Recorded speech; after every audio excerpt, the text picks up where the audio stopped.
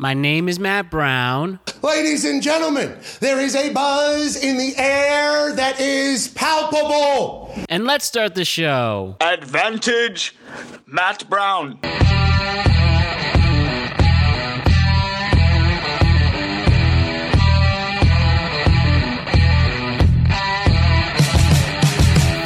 What's up, everybody? The world is a better place because you are here to join us. My name is Matt Brown, and I am the host of the Productive Conversations podcast.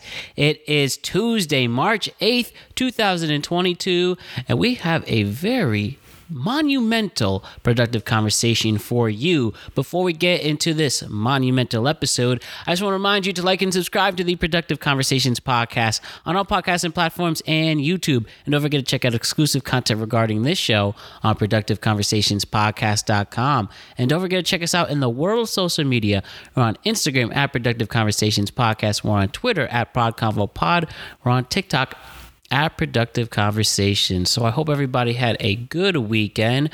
I certainly did. We went to go see Griffey at the Bowery Electric in New York City, and he was amazing. He really put on a great show. We had Saint Wave perform and Peter Kay were all on stage, all three former members, or I should say former guests of the show. And it was really great to see these artists who have taken the time to do a podcast with me and seeing them in their craft, showing how talented they are. Quite inspiring stuff, ladies and gentlemen. I mean, again, it is March. I just drove all weekend. I hung out. I detoxed in the sense of detoxing all the stress in my life. It was as relaxing of a weekend as I needed it to be. And we're back grinding again. And we have been booking more guests. We have been getting ready for this big month of March. March Madness is next week, and we're going to start the coverage there. I've been watching my Oscar Best Picture movies. I saw a couple. I watched the new West Side Story, which is arguably better than the original one. You could really make that argument. Licorice Pizza, which was the one I was most anticipating and was really excited to watch. I still liked it, but I didn't leave. Well, I bought the movie on Amazon, and I didn't come out of it like mesmerized or anything, but I still really liked it, and I love the leads, especially Alana Haim and Cooper Hoffman. Incredible stuff. The Knicks continue to suck. The Rangers, I've been getting back into hockey and making sure I continue my passion for the New York Rangers. Hopefully they can make a deep run in the playoffs. Baseball has still not unlocked itself, and the lockout continues. But yeah, I mean, it's really crazy what has been taking place in the world of sports and pop culture and everything that's going on in Russia, with Russia and Ukraine, and our thoughts and prayers with all those people who are negatively affected by this war. I mean, yeah, this world cannot be taken advantage of. It can change on an instant, and all I do is pray and hope that my friends and family and me overcome our issues and that we can prosper in this world. And that is going to be a huge theme in today's podcast, prospering. I'm someone who prospered through a lot of shit.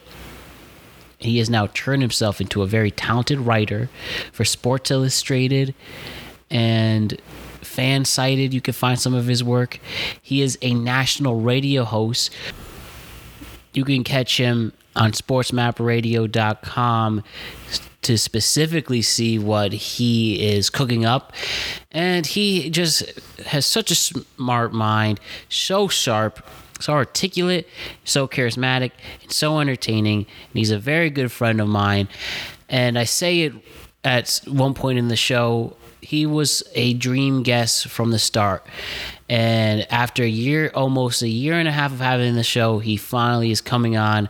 Cole Thompson is coming on the podcast, everybody. Like I said, he writes for Sports Illustrated, specifically covering the NFL and college football. You could catch him weeknights on sportsmapradio.com. And yeah, we are about to have one of the most charismatic people to ever come on this show. Let's see why he's so charismatic. Let's understand why he never gives up and always prospers. And let's get to know Cole Thompson. And as we do, we're going to talk to him about how he became a writer for Sports Illustrated, how he got on the air for a national radio show, what was life like growing up in Houston, how did he get to the University of Alabama, how did he start interning in New York City at SiriusXM with me and the great Danny Lynch, who's been on the show, and shouts to him. That's the man right there. How did Cole Thompson become Cole Thompson? And we're going to find out right now. For the first time ever, Cole Thompson, it's your turn. Let's get to know this talented individual. Here we go. This is a very productive conversation.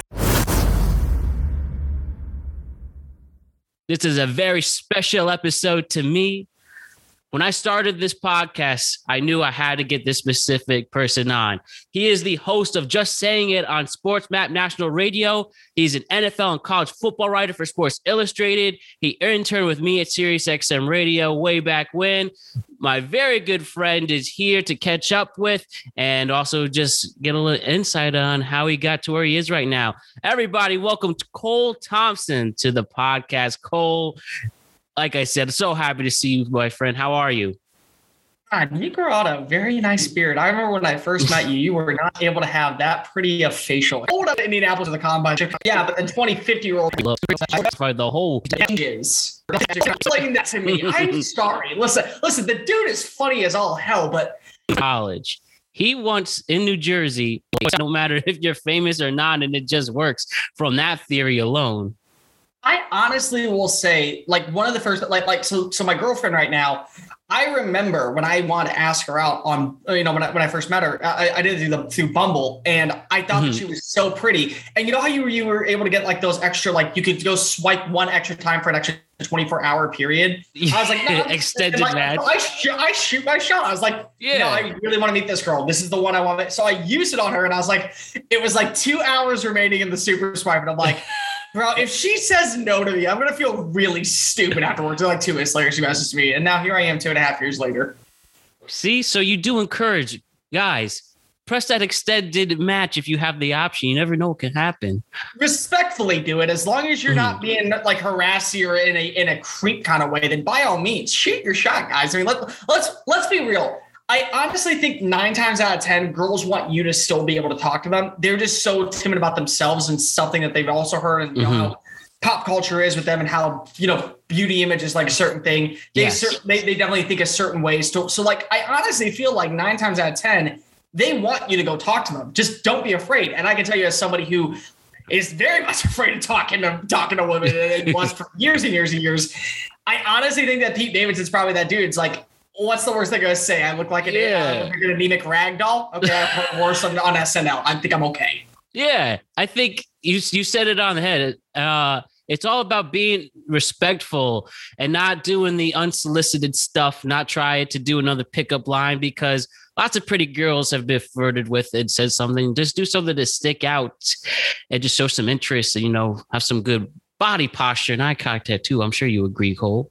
Oh, just don't go in there. Hey, what's up? How you doing? Can I buy you a drink? Yeah, sure. Okay. Angel shot, please. Let's go. Thank you. Let's do it like that. No, I'm not a creep. No, I'm not a creep. I'm just here to say hello. Like, no, just hi, how you doing? I'm cool with it. Can I buy you a drink or something like that? And 9 times out of 10, they'll probably say yes. And then afterwards, just be your normal self. And you know what? If they don't like you for you, they weren't meant to be with you anyways. So there's always the best way to look at it.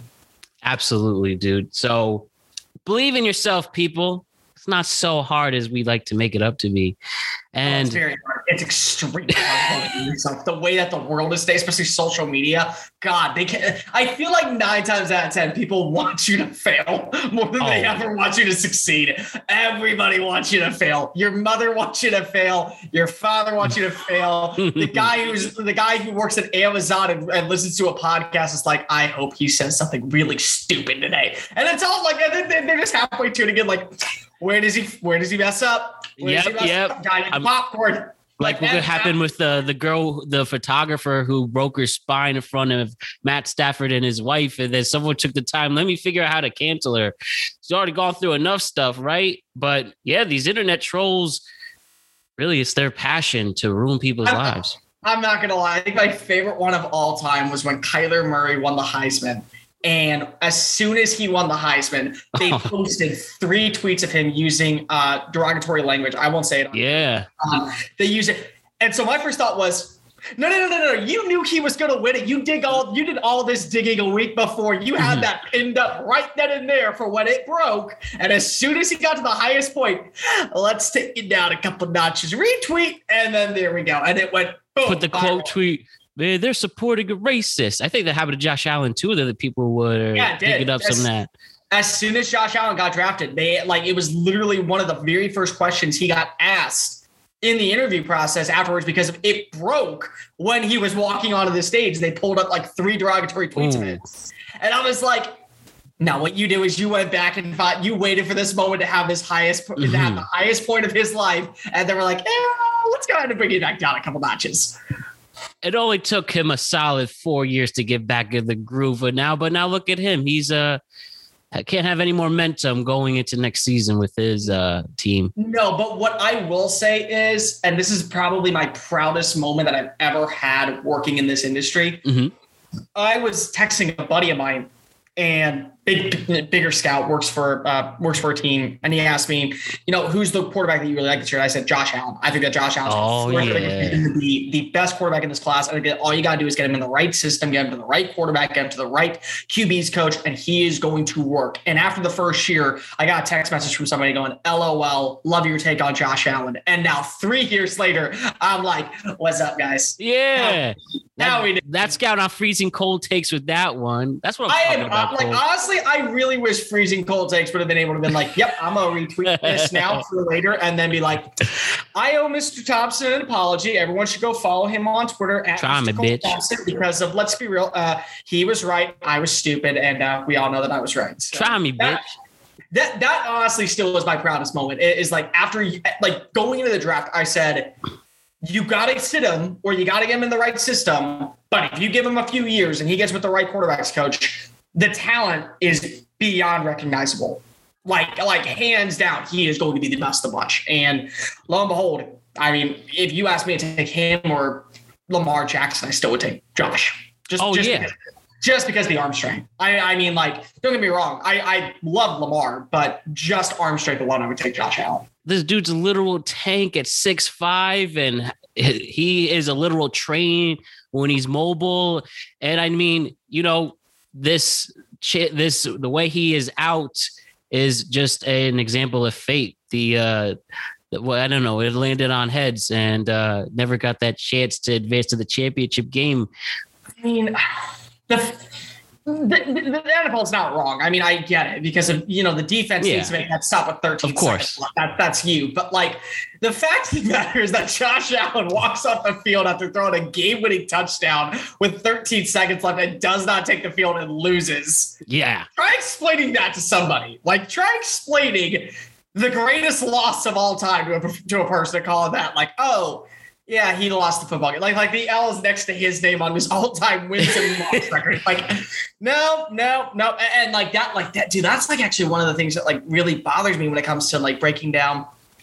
When I'm talking football people, it's everyone goes, wins and losses are a quarterback stat. I'm like, just Exhibit A, Josh Allen divisional round. You go out and tell me that he lost that football game. I politely disagree. I'm blaming the defense on that one. How dare you play in a zone coverage against Travis Kelce and Tyreek Hill with 13 seconds left? How dare you, Leslie Frazier, do that to Josh Allen? Yeah. That's the way I look at it. It was a little handicap match in that sense. It was just those three versus that secondary, and we saw what happened.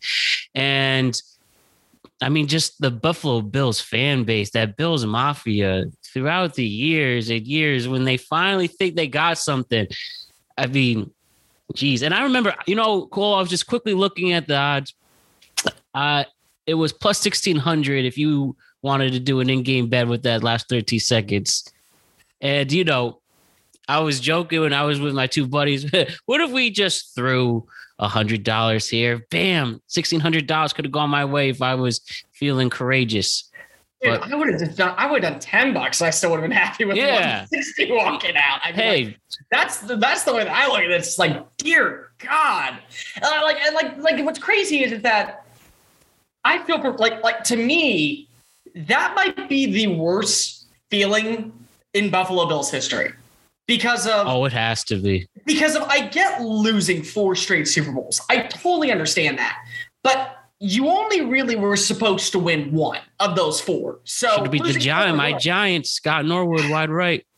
I mean, like they were supposed to be the Giants. Like that was one that they should have won. But you were going to go to the Super Bowl. I think you would have beaten Joe Burrow in Cincinnati. And I think you would have beaten Sean McVay. So you would have won the Super Bowl if Josh Allen doesn't have to exit the field or calls tails. Like, that to me is like, I don't know how much worse luck you get than that. Like, that to me is like hands down the absolute worst luck I've ever seen in my life. Yeah. For any franchise.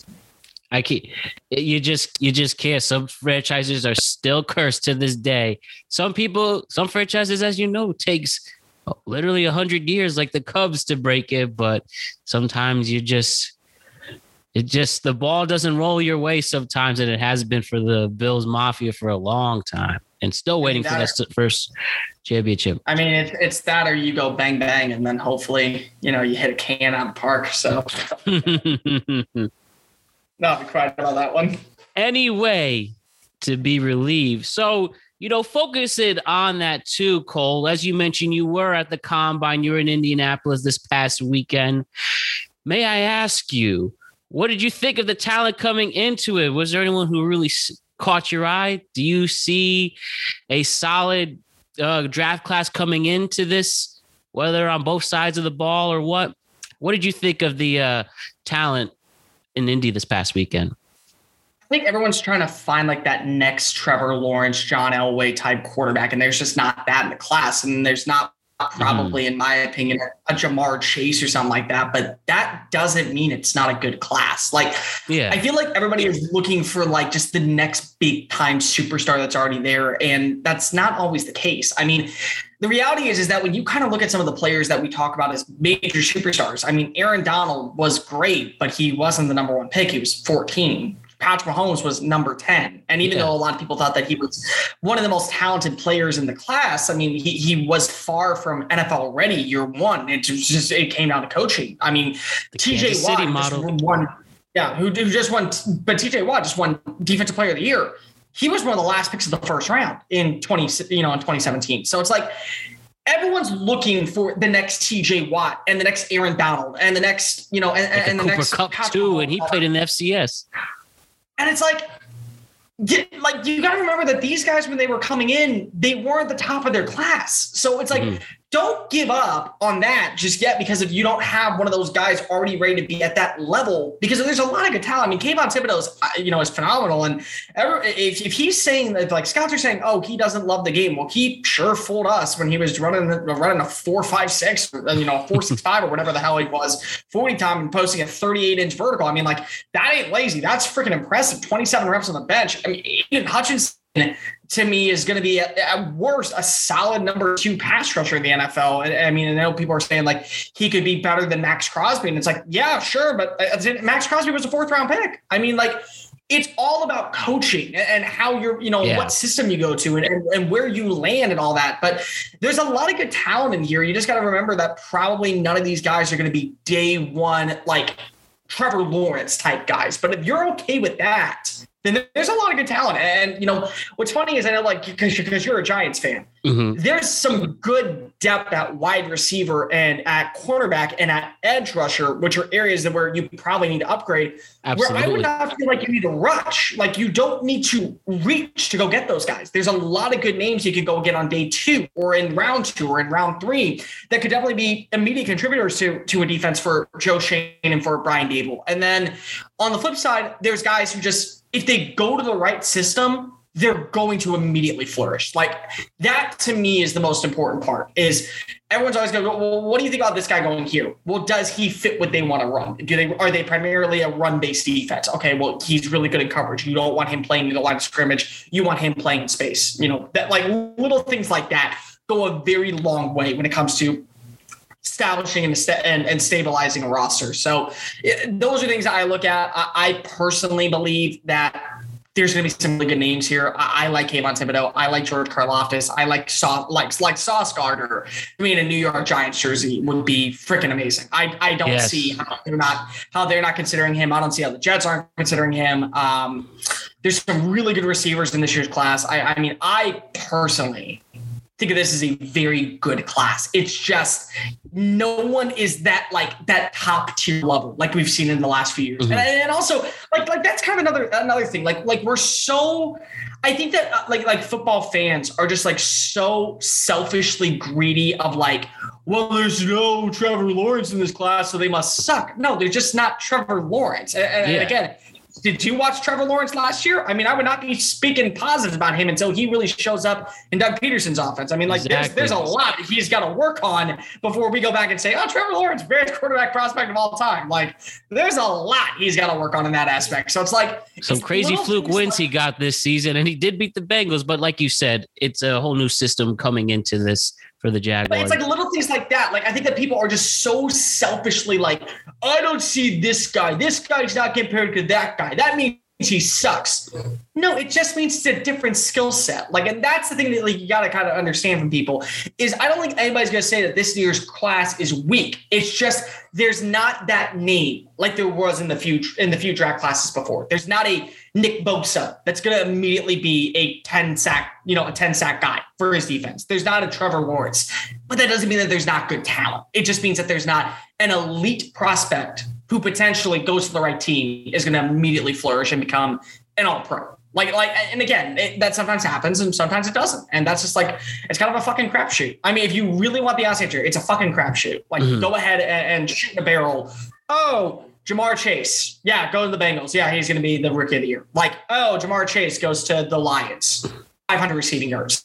Like that's a real thing that happens all the time. Is like if a player goes to a certain team, they would be successful, and then swap them and put them on a bad team. I don't know if their numbers would be that great.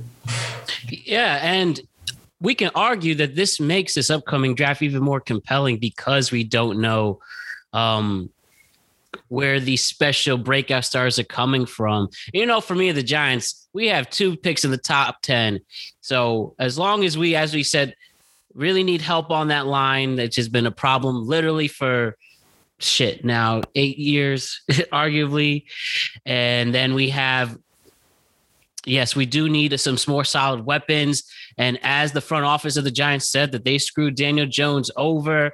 So we're probably going to have to wait it out and have some more patience. And maybe he can find that number 1 receiver. Wasn't Golden Tate, not Sterling Shepard. Kadarius Toney, maybe that guy if he could stay on the field. But he's interesting. I mean, he's and you got Brian Dable, like a guy who actually understands offensive concepts and how to utilize him in the slot. I mean, like that to me is like really, really interesting to see how they're going to utilize him next year. Like, that's actually one thing I was really excited about when I heard that Brian Dable was going to be the head coach. I was like, if he does not work with Jalen Waddle, I want to see what he does with Kadarius Toney. And lo and behold, here we go. Yeah, but dude, offensive line, bro. I mean, like don't get me wrong. I'm not a believer in Danny Dimes by any means whatsoever, and he's giving me no reason to. But his line's giving him no reason to have hope. I mean, like, let's be real. Hey, you don't want to fumble today? What do you think, offensive line? Yeah, I bet the over. Let's use Calvin Ridley reference. Yeah, I bet the over under on you having 3 fumbles.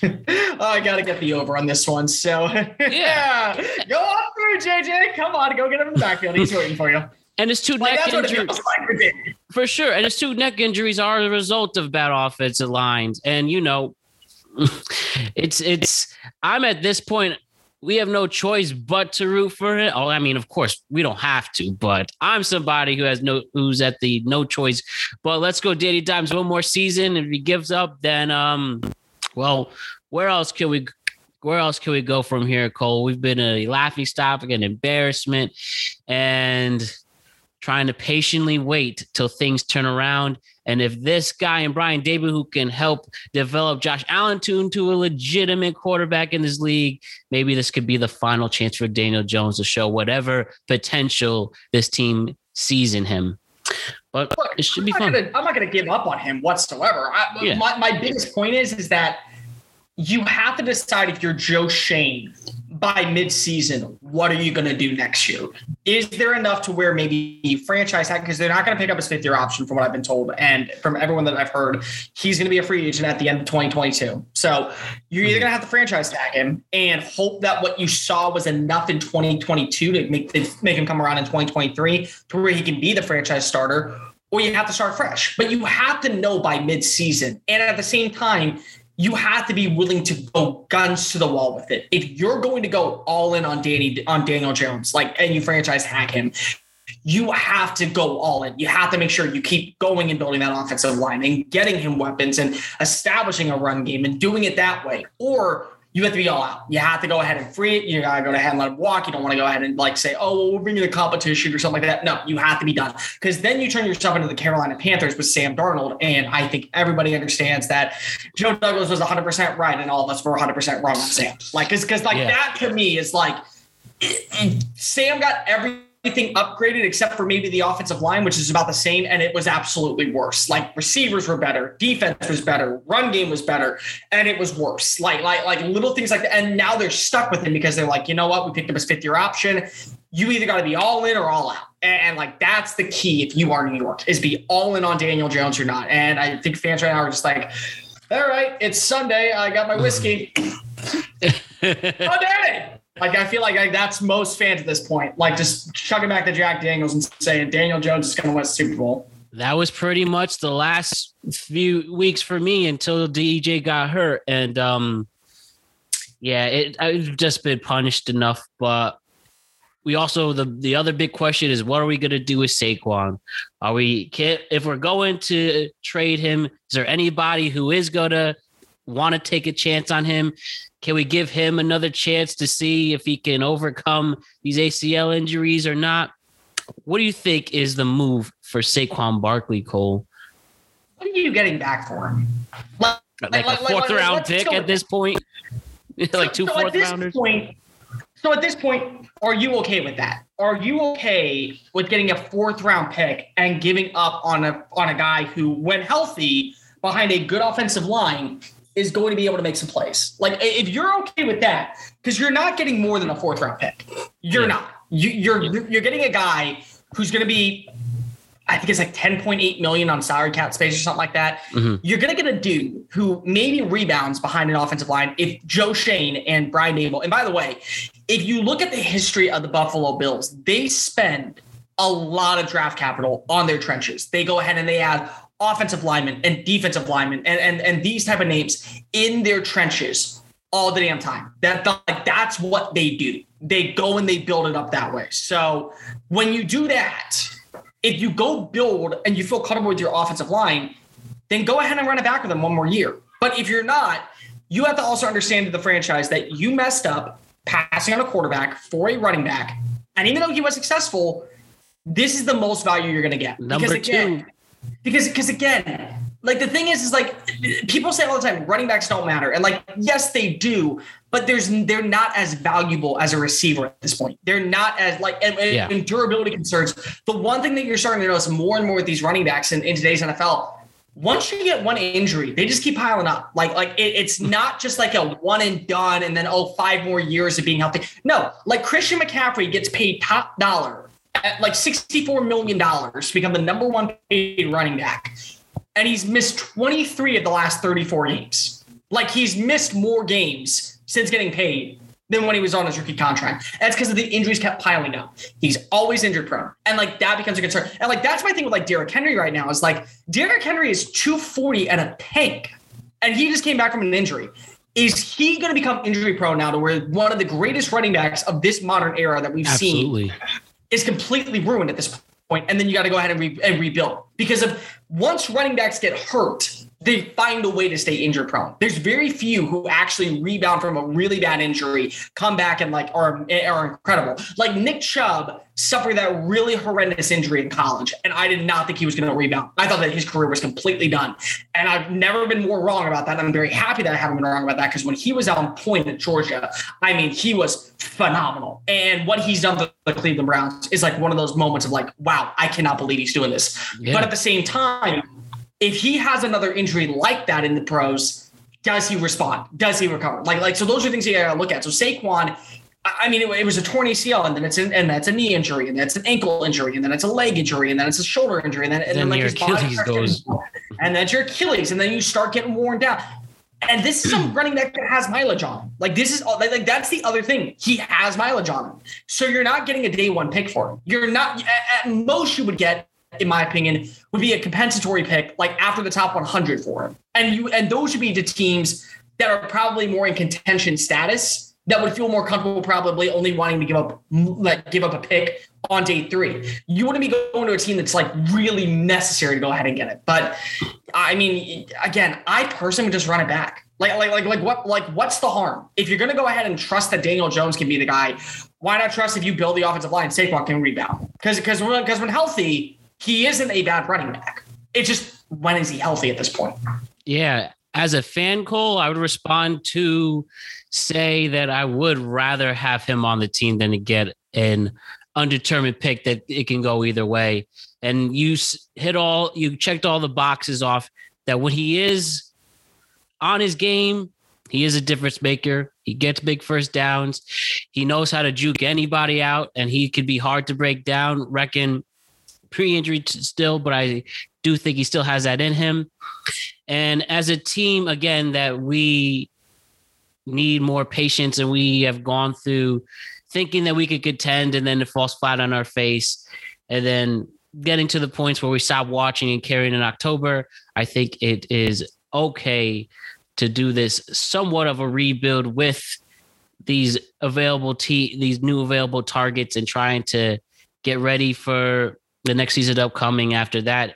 And hopefully we could develop some of our younger guys too. We're going to need a new tight end, as we just released Kyle Rudolph, and I don't expect them to re-sign Evan Ingram.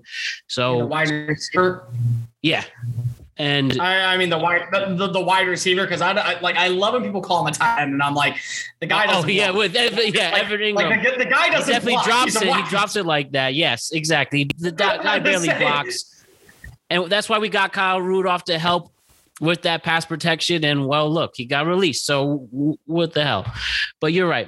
We need a lot of help. And at this point, I'm fine waiting for that help. And I guess the last thing before we switch gears regarding football, as we are about to enter free agency, what's going to happen with Russell Wilson? Is Devontae Adams going to get tagged? Obviously, Aaron Rodgers. What is Aaron Rodgers? You heard of him, Cole? You heard of Aaron Rodgers? What is he going to do? To even the point where, if I read this tweet correctly, I even saw the great Pat McAfee say he's being selfish for how long he's taking. I didn't watch the show today, but I was seeing if I read that tweet right. So obviously, all eyes probably in the big elephant in the room with Mr. Aaron Rodgers. Do you still think he has it in him? Do you think he's going to retire? Do you think he's going to go to a Denver, maybe even a Tennessee, a Pittsburgh? Aaron Rodgers, what's going to happen with him, Cole? Something in my gut tells me he's going to announce he's retiring. Like in my gut, that's what it feels. I don't think he does. I think at this point, he knows what he wants. And again, after everything that Green Bay has done to kind of build around him, and also like make it very clear, okay, we're going to hire your old quarterbacks coach, Tom Clements, back. We're going to bring him back on staff. We're going to bring back your buddy, Randall Cobb. Yep. We're going to make the effort to do these little things.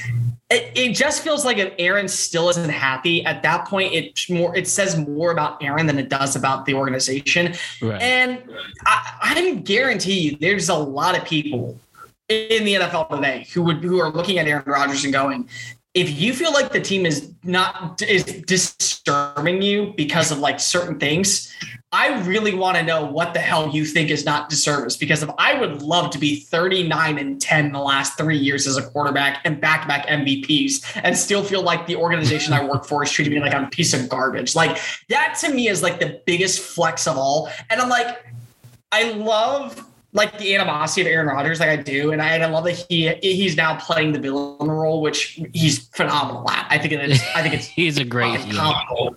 But at the same time, to me, it feels like it's either Green Bay or he's retiring. I feel like that with everything that Green Bay has done and with everything that Green Bay wants to be, like everything that Green Bay is hoping for and putting it out there, that they will make him the highest paid quarterback of all time and that they will make sure that he is taken care of. And they will make sure that they continuously are giving everything to him and building around him after 2 MVP seasons. And he says, I'm done in Green Bay. I don't think it's I'm done in Green Bay and going to keep playing. It's I'm done. Like, I'm just completely done. I'm content. I'm a first ballot Hall of Famer. I won a Lombardi trophy. I'm one away from tying the all-time record in MVPs. I'm one of the most decorated quarterbacks of all time. And I've already had to prove to myself, because if I thought that I was deserving of being the number 1 pick over Alex Smith, and I made it clear that San Francisco, hey, listen, San Francisco, you haven't won a Super Bowl title. I have, and you could have won it with me instead of that. But I mean, trust me, like how he says, I own you, Bears. I mean, San Francisco owns him. So, I mean, like, I guess it's kind of like a kind of middle finger to you. But at the same time, it's like that to me feels the likely part. It's just he's either done or he's coming back to Green Bay. Now, I could be completely wrong, and I would not be shocked if he goes to Denver because of his relationship with Hackett. But at that point, how do you not release Randall Cobb? How do you not fire Tom Clements? How do you not go in a different direction? Because all these moves were made for Aaron. Like if you're gonna if Aaron's gonna go all out and then leave and then like go join another team, everything that reminds you of, and like, think about this, like when you're in a really bad breakup and then like your friend tells you, you got to burn it all, bro. You just got to go ahead and throw it in a fire, light it up, and never think about it again. Sometimes all I think about is you. All right, Tom Clements, get out of here. Late nights in the middle of your, fuck you, Randall Cobb. Like, get out of here. Like that's what it feels like if Aaron Rodgers was going to go to Denver. It's like the biggest breakup of all time. But no, I think he either stays at Green Bay and he retires. And my bet is they announce it tomorrow. I really think that. And I think Devontae Adams is going to get franchise tagged, because what they'll do is if they franchise tag him, somebody's going to have to trade for him. Like, somebody is going to have to trade for him with a sign and trade offer. So Las Vegas would probably have to, would be a potential option. They would have to give a pick number 22. Maybe like New England would want him, so they give a pick number 21 or something like that. Like Green Bay would be smart about it, to where if they franchise tag him, they're doing a sign and trade. They're going to get some draft capital for the number 1 receiver in the game if they go ahead and move off him too. I think that is also going to happen. And as you said, there's nothing else for Mr. Rodgers to improve. I think he has a clear path if he wants to stay as a host or some type of content creator. And I would listen to his podcast. I'm not gonna lie. I would listen to an Aaron Rodgers podcast. I know it would be completely like out of freaking left field. I would subscribe right away and listen to that shit. He has Joe Rogan as his first guest, and to begin the debates and the fanfare after that. But yeah, I see Aaron Rodgers either continuing his career. I mean, there was that one report that he said his heart is still in football when he was allegedly ending things with Shailene Woodley. But again, those reports are disputed that they're possibly still together. I don't know. Still together. I don't want to hear it. If you listen to the McAfee interview last time, there's a girl laughing in the background. Yeah. Shailene Woodley's laughing. I know Shailene Woodley's laugh. That is Shailene Woodley. She's in that room with him. They had to compare with her on her laugh on the Tonight Show in this. It was definitely her. So it was her. That's her laugh. I promise you, that's her fucking laugh. Yes, that's the same laugh she had in The Fault in Our Stars. So yeah, I am definitely intrigued to see what he does. But again, it's all about to unfold for us. So Cole, I wanted just to switch gears really quick. As I mentioned, we met interning at Sirius. You're an alumnus of the University of Alabama. Before we met at Sirius, I want to know, what was your life like? What inspired you to go into this industry?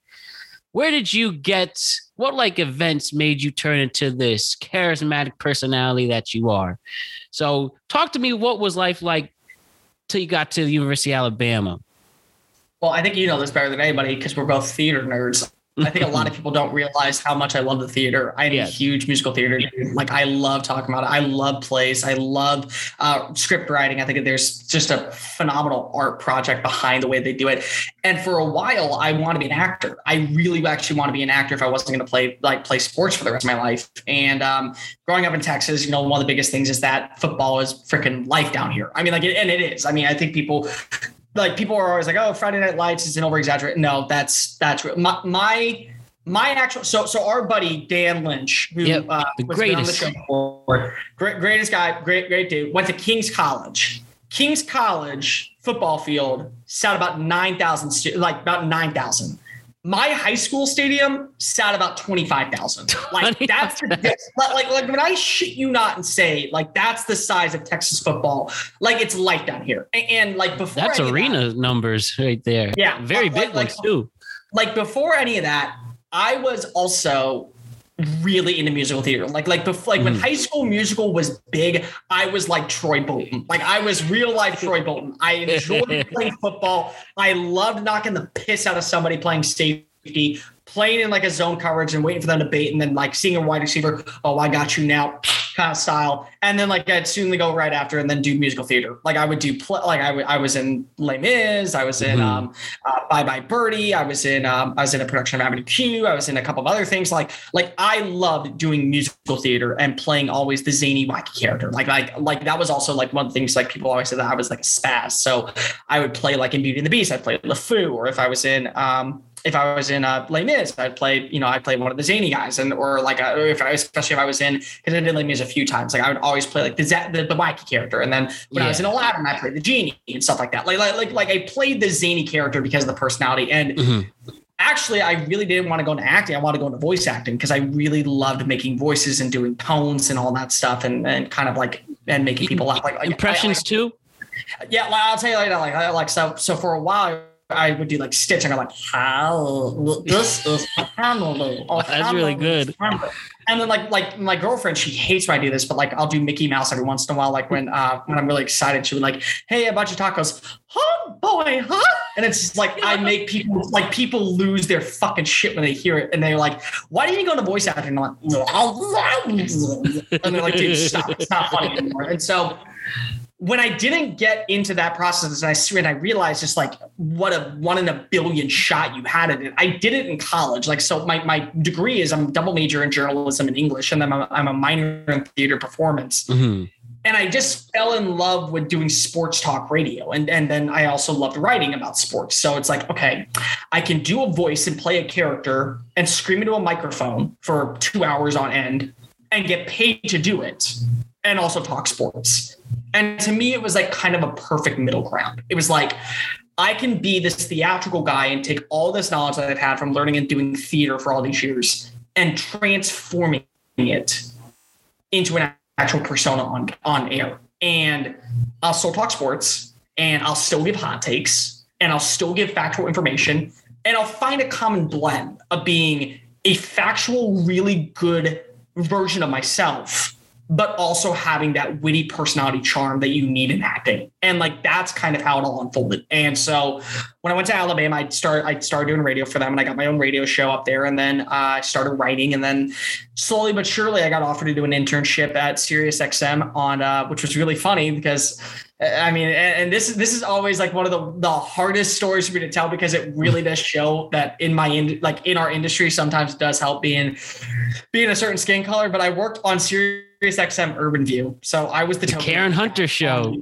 I was on the Karen Hunter show as my internship, and I was the token white guy on an urban channel. And trust me, there was a lot of people who were not happy about that. But I will say, the greatest boss that I've ever had in my entire life, and I stand by this, and she knows this, and I've told her multiple times, is Karen Hunter. Because Karen Hunter showed me what the real world is, and also how you have to grind to make it in this industry. And the industry does not care about anything other than the sheer fact of how much you want it, how hard you're willing to work. And I will always say, every single day, she gave me something that was pure damn hell. And I got stronger because of it. And I will always appreciate everything that she does. And it's not that she's just one of the best bosses that I've ever had in my life because she was a hard ass on me. She's one of the greatest people that I've ever met in my life because she showed just how real reality is. And I love that about her. And I appreciate all of that about her. That's really wholesome to hear. And do you feel that is the proper learning mechanism, that somebody who is on the rise, who's early in their career, do you think it should be more blunt, more transparent, more in your face? If you really want to keep up in a fast-paced environment, you have to understand the risks involved with it and how much it's going to take to actually accomplish something. Yeah, to an extent, but at the same time, I mean, I got to be completely fair on this one. I'm going to take the advice of somebody who actually has, one, been in the industry and done it for a very long time, and two, is very respected in the industry. So Karen Hunter is very respected in her industry, and I will always appreciate that. So I'm going to take advice from her, and I'm going to learn from her, and I'm going to make sure that I listened and took down notes and respected every single thing and every bullet point that she said. But then if another reporter comes up to me and says, "Hey, your article sucks," and all you're doing is doing clickbait articles, well, then why the hell am I going to care about what you think? You do stuff, right? You do stuff out of blame because of you want clicks, and then you don't care about quality content. So it's stuff like that. I'll be honest. I mean, like, I'm very tough on people. I tell it like it is. If I think that you fucking suck, I will gladly say this is what you need to work on, and I don't care about being nice. And unfortunately, that's not the way the game works anymore. I mean, the reality is that. And I've noticed this especially in my industry more than ever. And it's not just in our industry; it's in a lot of industries. You know, nepotism is real. I mean, having an in that you don't know about, like that gives you a personal advantage, ultimately does. And what really sucks is that if you say something wrong to the wrong person, they will gladly go to their boss or someone that they know in the business, and they will go and get you fired. So you have to play the game properly, and you have to be careful on who you speak about it to. But I honestly think that that's the best way to learn. Is tough love and tough criticism. And again, it to me also weeds out the weak. And I don't think for 1 second that doesn't mean that you can't improve.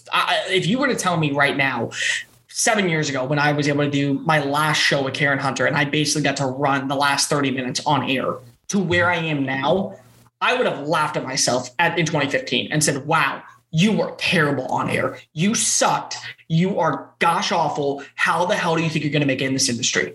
And now 7 years later, because of all the things that I've learned and the tough criticism that I've gotten, listening and taking notes and advice from people, I've gotten better. And I know I've gotten better. And there's still a lot that I got to do. I'm 28. I mean, there's people who are in their 50s and early 60s doing this and doing it at a very high professional level. And that's 40 years in the industry working on it and honing in their craft and getting better. And that's like one thing that I will say to really anybody in the industry, and no matter what you're doing in broadcasting, and if you're writing, if you're reporting on air, there's always things that you can learn. There's this job is you're never going to master being the greatest at this profession. There's journalists who are 40 plus years in the business and are changing up their writing styles to make it more efficient, to where their content not only is stronger with a voice, but also better for SEO and better for meta and better for click content. So you're getting the best of both worlds. The way that like 40 years ago, you had to tune into a live show. Like you had to be in front of a radio, listening to that live show. Now podcasts exist, and podcasts, in a second, you can go back in, hit, no, I don't really like that, hit pause, re-record yourself if it's not live, and then it sounds beautiful. But like at the same time, 40 years ago, when journalists were, writing, they were doing articles on deadlines at midnight because they had to run the press out and the printing press to get them out by 5 a.m. in the morning. So you had to be perfect right then and there. And by then, everything's freaking changed. I mean, you don't really see that many print articles anymore. Everything is online. Everything is on web version now, and everything's behind paywalls. So it's a paywall, if you miss it, and unfortunately, here's like the worst part: if you miss like a period or something, congratulations, you can go back in 2 seconds and change it. You couldn't do that back then. So, I mean, to me personally, I think tough love is always the best way to go. I do. And maybe that's just the way I was raised with my dad and my grandfather and all that. But I think that, it strengthens you up and it really makes you look at the real world. And if I could give any young person advice right here, I'll tell you what, I'm one person. Matt's one person.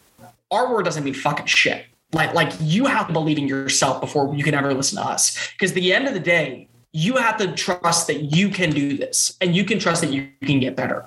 And that's like the best piece of advice I can give anybody. It doesn't matter what they say. Go take their criticism. But at the end of the day, you still have to believe in yourself. You have to be the reason why you're going to be right. That to me is the biggest thing. Can't get any more wholesome than that. I appreciate your transparency and, I appreciate your honesty with this. I think we all need to hear it sometimes. And it's led you some pretty cool opportunities, Cole. And one of the most fascinating things that I have ever seen in one of my favorite Snapchat stories is when you finished at Sirius, you would travel the country being a production assistant or a roadie with Monday Night Football. Is that correct? I was right out of college. I got offered to basically pay my own way to travel. And that was it. They said, ESPN will hire you. You'll be able to work every single Monday Night Football shift. You'll be there.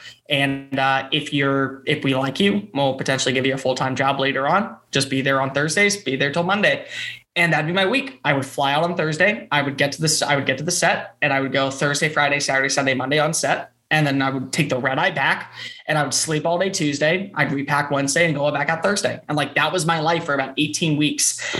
And I will say, even though it was tough because of, again, I was staying in crap motels and I was barely making a dime. And I was just, I lived in a 4-bedroom house with 5 other people. Like that's like the kind of level of like saving money I was doing.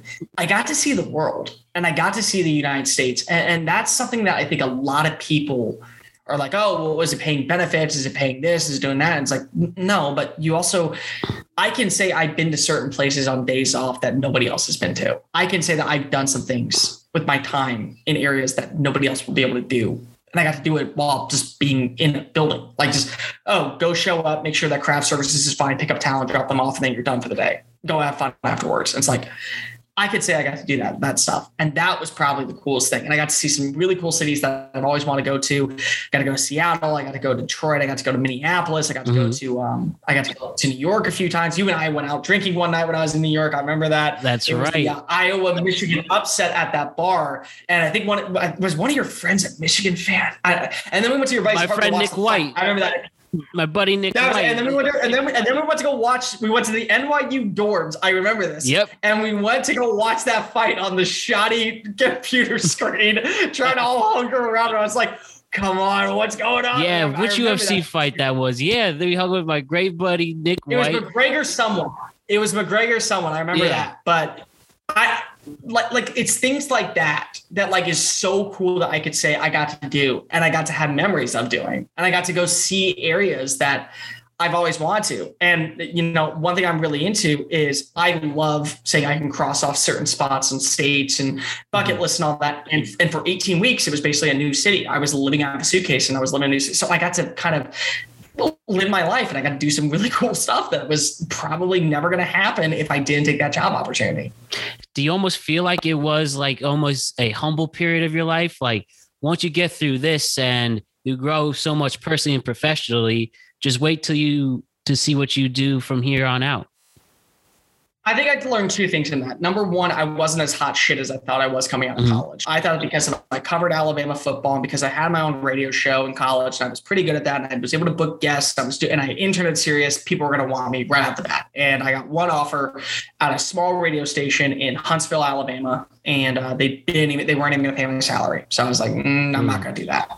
And that was a guy who comes with accolades. And I'm like, hey, so I need to humble myself and realize there's still a lot I gotta learn. So that was the very first thing. And the second thing was I took it as an opportunity because I talk about this now and it's like back then I was such a brooding bitch, but like now looking at it, I just got out of a relationship with a girl and living in Texas and doing all that. It's like every single time I thought about her and it's like, this gets my mind away from it. I don't have to think about this and I get to kind of explore. So what it kind of did was it was kind of my coping mechanism of not being stuck in a rut because I was always keeping my brain busy. I was always keeping my body busy. I was always keeping my mind on an influx and moving around and doing all that. And I got to see cool things, and I got to go to really awesome places, and I got to meet a bunch of people at random bars and, hang out with certain people. And I'd call a buddy if I knew them from a certain city, and they would take me out with them one night, and then I'd go to work the next morning and do all that. And it was awesome. And it really helped me kind of grow. And it let me also see certain areas of the world to where I really do realize how lucky I actually am to be in certain spots. I'm very lucky to have the support staff that I do. I'm very lucky to have the family that I do. And probably best of all, I'm very lucky that I grew up in a spot to where I never had to worry about my safety, or I never had to worry about certain things. I never had to worry about, about when my next meal was coming. And there were some areas that I went to where that did happen. And it breaks your heart. But at the same time, you get to see just how diverse the country is, and more specifically, how incredibly different certain areas are. And also credit to you for looking at it that way. There's some people who will still keep those selfish tendencies, but no, you realized what, luck actually is just simply waking. Sometimes it's as simple as being able to wake up, having some type of opportunity and be productive with yourself. And it's nice to know that you looked at it the right way as well. I think the biggest thing is, and again, I'll never judge anybody for it. I'm Catholic. If you're atheist, if you're a different religion, that's fine. But I truly do believe you're just born in luck. Like it's unfortunately the luck of the draw. And there's a lot of people who are very lucky to be born in the life that they have. And then there's people who aren't. And I think that the great thing about free will is it gives you the opportunity to write your own story. You don't need to sit in the dark and say, well, this is the story that was written for me. You can always go ahead and change it. And sometimes probably the best part of that story is you can hit a period and start a new chapter instead of just turning the page and keeping it going. And like that to me has always been my mantra, is that if I don't like the story that I'm writing, hit the period, start a new chapter. Don't go ahead and continue to write that same story. Don't settle. Seize the day. Don't settle. And don't settle. That makes the difference between the haves and the have-nots, I think. Some people accept the fate and don't do anything with it.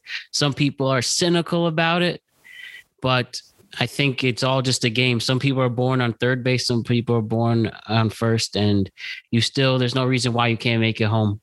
I really believe that. There's people born in the hole. I mean, like legitimately, they're not even in the batter's box when we're talking about this. They're starting in the hole, getting called up to pinch hit. They have to become the hero of their own story. Like there's people who have that, but in my opinion, there's no reason why you can't. Now, don't get me wrong. Sometimes you have it easier. I can tell you right now, growing up in the life that I did, I had a lot easier to get to my path than other people. But every single person. And this is something that I really hope that we in this country slowly start to realize we have to make sure we give everybody the fair chance. And again, that doesn't mean that the story is going to all come out the same way, but we have to give everybody that fair shot. And as long as we get if you give them 3 strikes, you got to give them 3 strikes and they can swing away and they're swinging away. You have to be able to give them it. You can't go ahead and say, okay, you're already starting at 0-2, 1 strike or you're out. You can't do that. Like that to me is the biggest thing, is that we got to make sure that we continuously give a fair shot to everybody. You are starting at a 0-0 count. No matter how you get up to the plate, you're starting at a 0-0 count. And you'd be surprised how many people are still able to hit it into play. So, Cole, another thing that I was wondering about. So after your experience with Monday Night Football and you're growing some experience, where does the writing come to play? How do you get from going from Monday Night Football to eventually writing NFL and college football coverage for Sports Illustrated? I believe there was a point where you were writing for USA Today. Did I get that right? Yeah, I was working for their sub company. Yeah, cool. Network, obviously. So how did you get through this arc to where you're at now in terms of your writing? I never stopped. I think that was like the biggest thing is I went to college to become a sports journalist. So I went with a print background and then I just picked up radio along the way. So when I was going into college, and this is something that I guess I could tell anyone who wants to go into this profession, my professor or the dean of the journalism program told me straight up, you can go into anything. You can go to broadcasting, you can go to radio, you can go to print, you can go to magazine writing, you can go into photography. the basis of every single journalistic style is writing. You have to be able to write something, whether that be a script or whether that be an article or whether that be a story or whether that be a collage board of what these pictures are saying or captions of pictures. You have to be able to learn to write. So that was my big step, was you have to be able to write. And that's still the basis of everything. I mean, like when I do prep for my radio show, I will go and I will still write out everything. And there's a thing on the show called 2 Minute Warning, where we do the biggest storylines from the day before and we do it in 2 minutes or less. I write that script every single time. I want to know exactly what my producer is going to say in my ear. I want to know exactly how it's going to come out. I write down exactly what's the time of the audio that we're using in the clip. I want to know all those things, because then it helps me better prepare for better content, for a better flow, for a better audience. So I never stopped writing. And then when I was working for ESPN, I got a phone call from a buddy who I worked with saying, hey, they're doing this called the Wire Network and your name got floated around. Would you want to reach out to their EOD? So naturally I did. And they liked me and I liked what they kind of stood for. And they said, we'll barely pay you, but you'll be able to have a platform to write. And I thought, okay, this is great. And it will help build my reputation, build my name.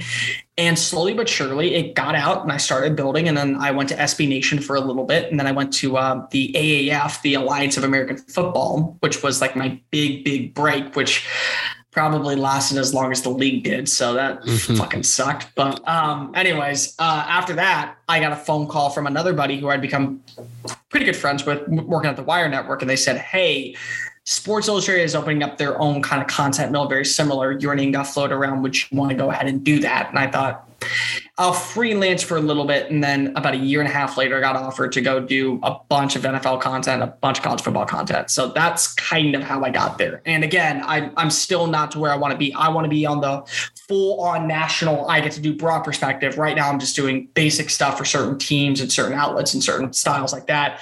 The ultimate goal is to be able to do every single team in every single country and then have all that knowledge. And that's the thing, is that like, that's the end goal. And that's what keeps me pushing. And like, that's the king.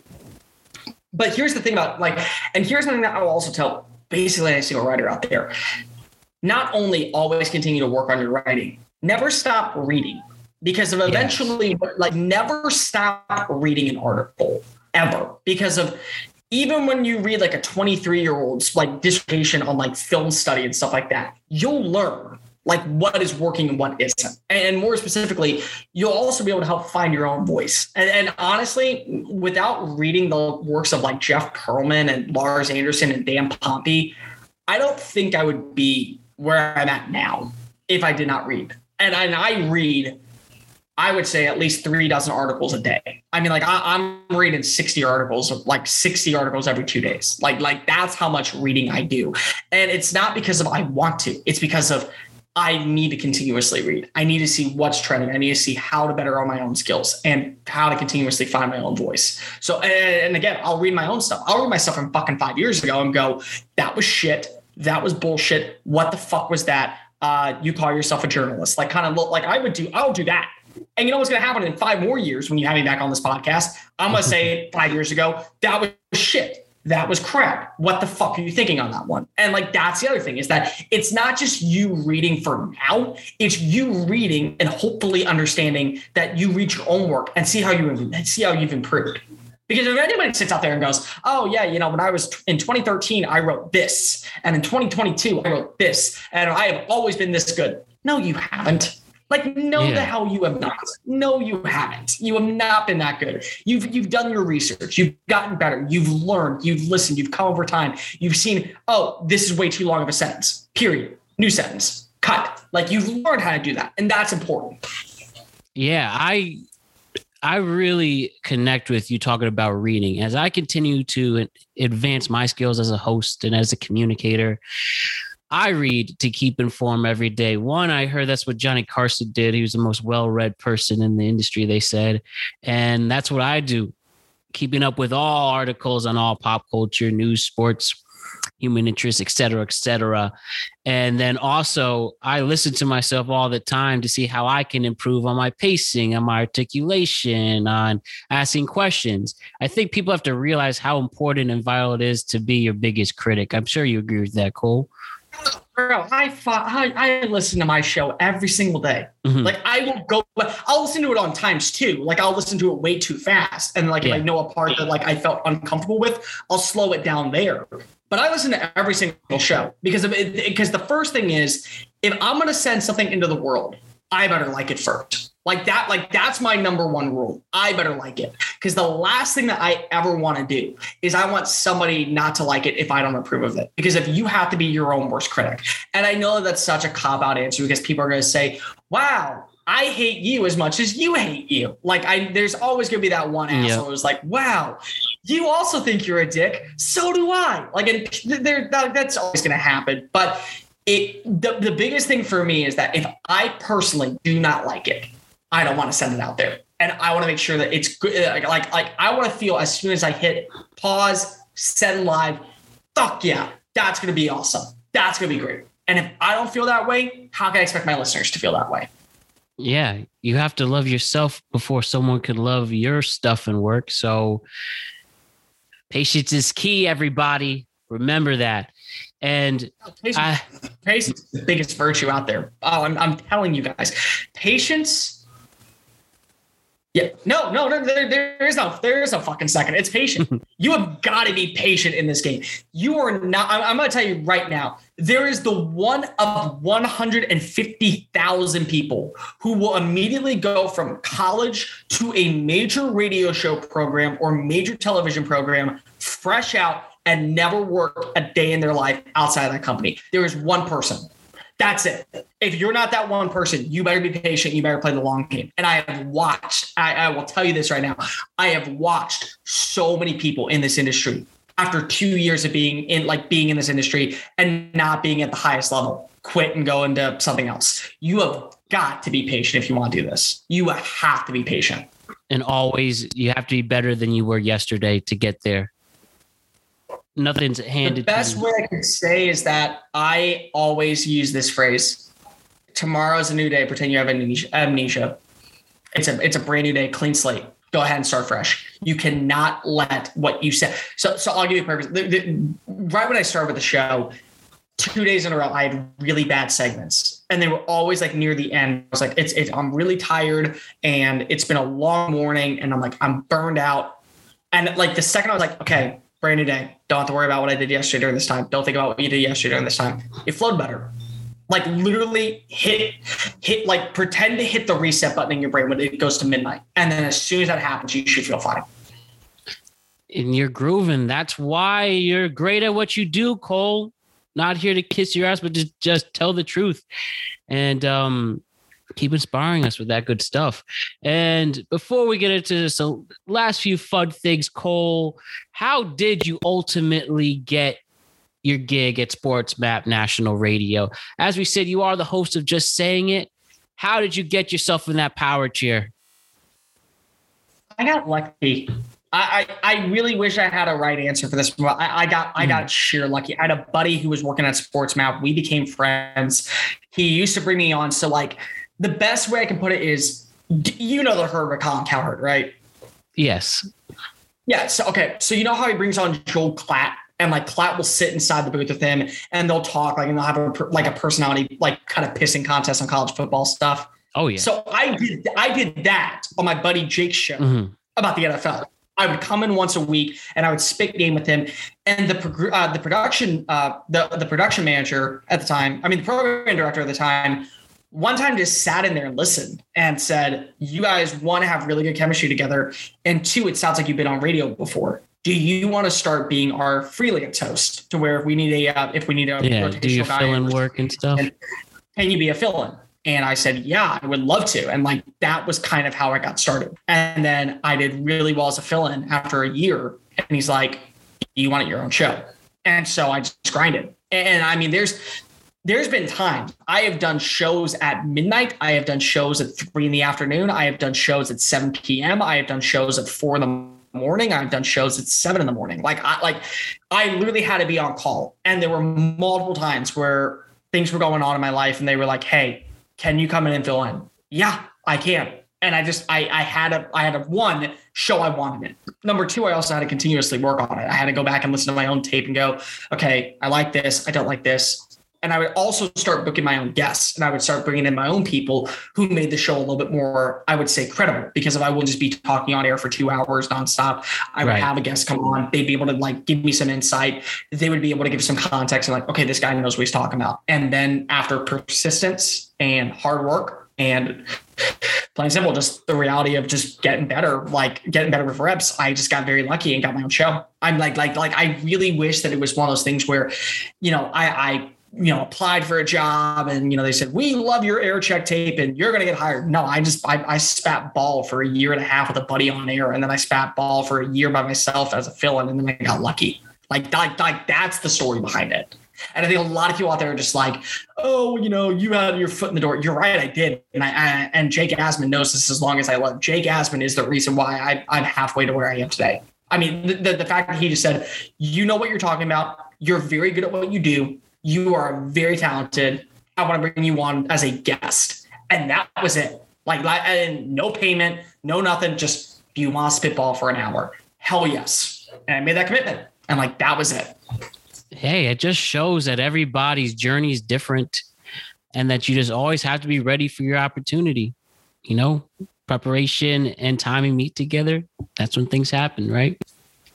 And when can we find you? And so if we want to listen to you, we'll just type in on Google, we'll go to sportsmapnationalradio.com. And when are you on the air? Right, so you can go to sportsmapradio.com starting on, what is it? Starting on next Monday, the 13th, 14th.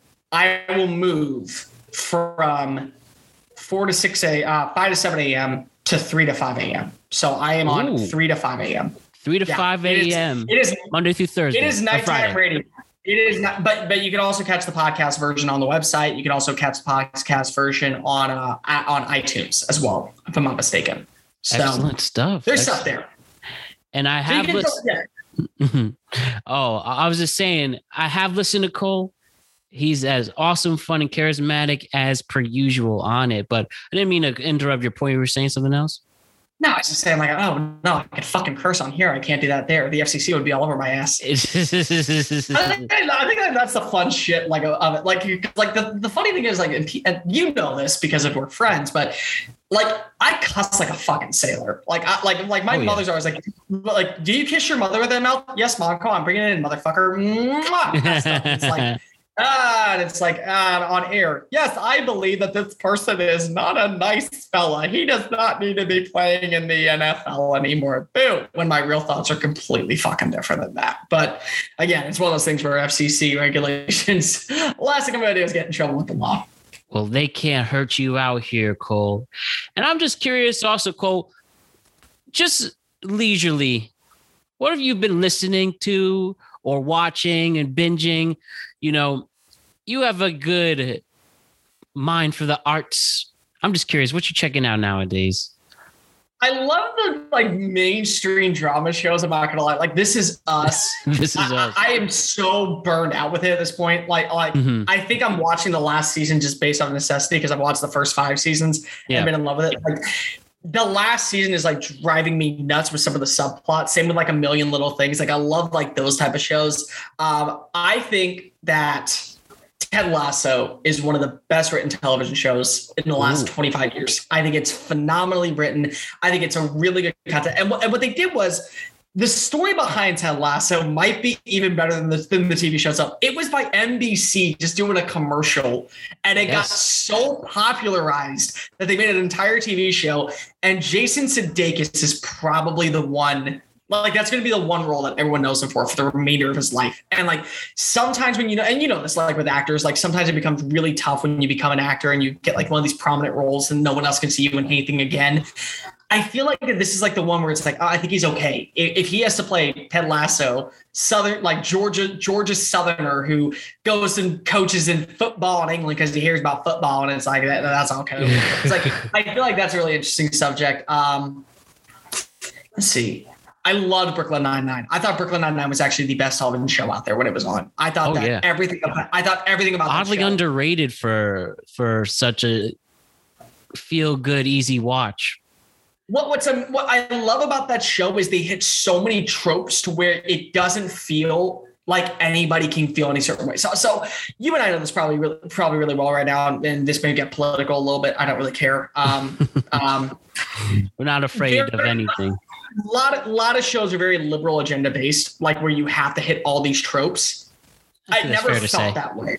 It never felt that way with Brooklyn Nine-Nine. Like you had a gay black police chief, and it just felt like he was a cool dude. Like they didn't shove that down your throat. And you had a bisexual Latino woman as one of the main cast characters. And this was one of the very first times that the bisexual woman was a prominent character on a television show. I mean, and they didn't shove it down your throat. They just said, this is part of her story, which is how real life works. And that's what I loved about the show, is that it felt like something that everyone could enjoy when bringing up really serious social issues, because the final season, they brought up police brutality. They brought up Black Lives Matter, but they did so in a way that is how real conversations, I feel, go in today's society, which is why it's really important for like those type of television shows. Like that's what I do. Listening to, I love, and I give a huge shout out to these guys, Trevor Sikkema and Connor Rogers on Pro Football Focus, the NFL Draft Stock Exchange. They're a very good show if you get a chance to listen to them. I absolutely love everything about them. Really two smart people in this industry that I have a lot of respect for. They've done a phenomenal job throughout the career. Both very talented podcasters that I think are really good. I love listening to Tom Segura's podcast. I think that that is hands down. That and the Bill Burr podcast are two of my favorite podcasts out there. There is something about Bill Burr that will always make me laugh. Like that, everyone will always like have this thing of like, who's your favorite comedian of all time? And like, there's always gonna be like an up and coming meme. So Bill Burr is the go-to. Like if you were to give me one comedian I got to listen to for the remainder of my life, I would pick Bill Burr every single time. And just so authentic, that man. He doesn't care. And I think that's the reason why I love it. Like him and Dave Chappelle, very differently, just basically scream, fuck you, I'm going to do me. And that is what I think. Bill Burr. Like the guy I'm listening to in the podcast or the guy I'm seeing on stage, that is who Bill Burr is every single time. That is who Dave Chappelle is every single time. If I were to meet them out in public, that's how they would act around me. They would like, I would ask them a stupid question about sports. Yeah, what the fuck you mean, motherfucker? Like that would be the way that they would respond to stuff. Yeah, you know, Baker Mayfield, he's a fucking bum. It's just like that would be the way he would explain it to me. And he would do so on a national network too, and he wouldn't give two shits. Like that's the type of guy that like, and like the authenticity about them is something that I always love. And I always listen to Matt Brown. So, you know, that's always positive too. I always want to listen to what Matt Brown has to say. Hey man, we appreciate you tuning in, and I do check you out when I can. Now it is hard the 3 to 5 a.m., but I will go to the podcast each time I'm tuned into Just Saying It. And yeah, between that and I just listen to The Fan all the time. And just easy listen. I love every single one of the hosts now. And then Pardon My Take, and obviously Howard, Mad Dog, Conan O'Brien are all in my rotations every day. Yeah, I remember you telling me the stories about Howard, because if you would always train in from Connecticut. Like that was what you used to do. And like, I always did, like, cause like, you got to realize from a kid from Texas living in New York, you think of like New York just being like this major city and like everything. And like my family grew up in the Bronx and then they grew up in Jersey City, but I didn't realize that Connecticut is like a 45-minute train ride in. And then like, I got to ESPN and they're stationed in Sanford, right outside of where you live. So it's, I mean, in Bristol, like right outside where you live. And there were two people that worked for ESPN. And Katie one time was just like, "Oh yeah, I live in the city. I don't need to get a hotel." What do you mean you live in the city? Don't you work at ESPN? Yeah, I take the train in when I need to go in. Like I literally just get on a train and it's like 45 minutes. Then I get a rental car and do it that way. What? And I'm just like blown back. I'm like, yeah, it's a 45-minute train ride. Where the hell have you been your entire life? Texas? Yeah, you know, the reason why I laugh is because so many people think, at least the Fairfield County part of Connecticut is on the other side. They think it's where Boston is, and it's not. Yeah. There is a good, I would say, from all the commuters, the solid 30 to 35% are from the Connecticut suburbs. I mean, whether it's for tax reasons, like my parents are both New Yorkers who moved there or whatever. And now that I've lived in Jersey myself, I can understand why people do appreciate Connecticut, such a beautiful state.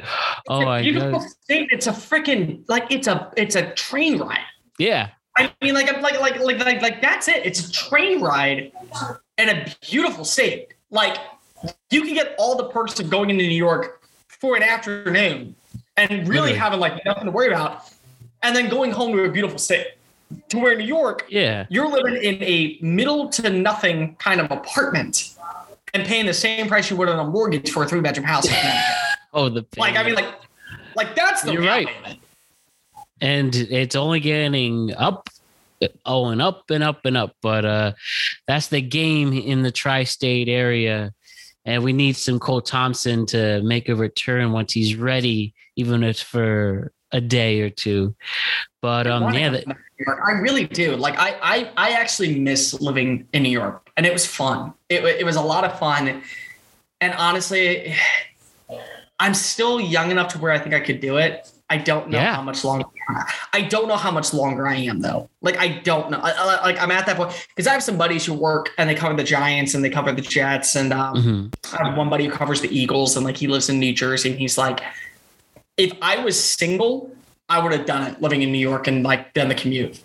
But now that I'm married, hell to the fuck no, I want to do that shit. And I'm like, I kind of see it. Like I live in downtown Houston and like I love it. But like my girlfriend is like at that point, she's like, I wouldn't mind having a backyard, and now I have a dog, and I'm like, I would not mind living with a backyard either. And it's like, I live in a box in New York, so it's like, It really at that point it is all timing. Where you're at in your life now, as far as for me, I'm still a single guy. See what else is out there. But when I said, if the right opportunity comes, when it comes to companionship, I am so running the whole way through with that. But it's also, I mean, it has been it's definitely has its trials and tribulations. Now there's a new mayor in Eric Adams. Hopefully could fix. There are some things we need, especially the crime is pretty messy.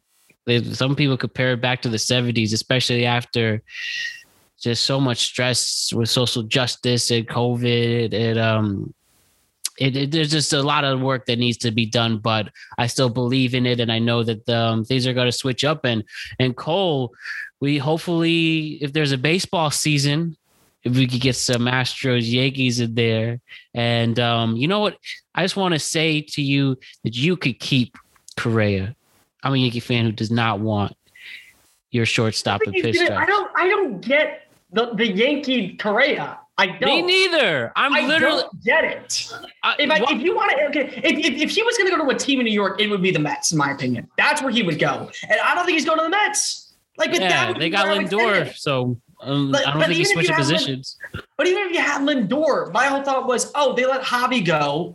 Maybe they go ahead and move Lindor to second and play Correa at short. But like, that's it.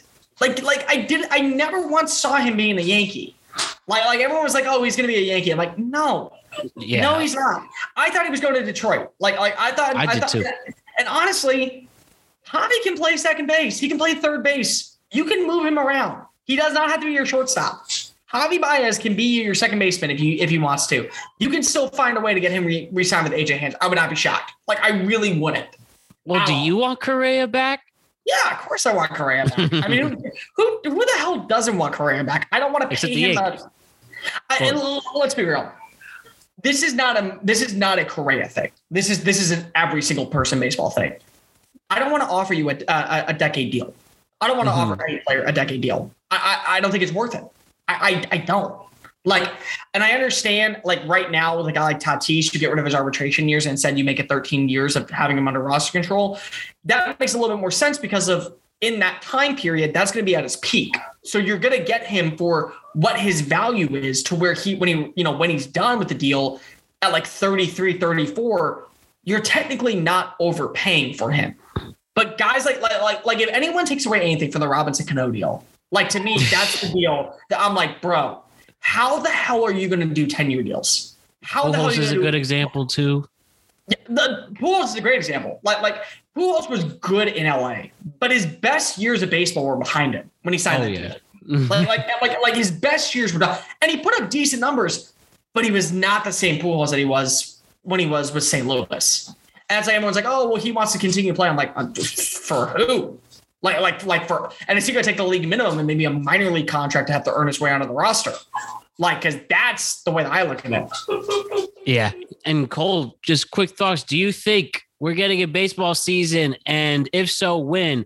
I think it's going to be a May or maybe even a Memorial Day opening day start.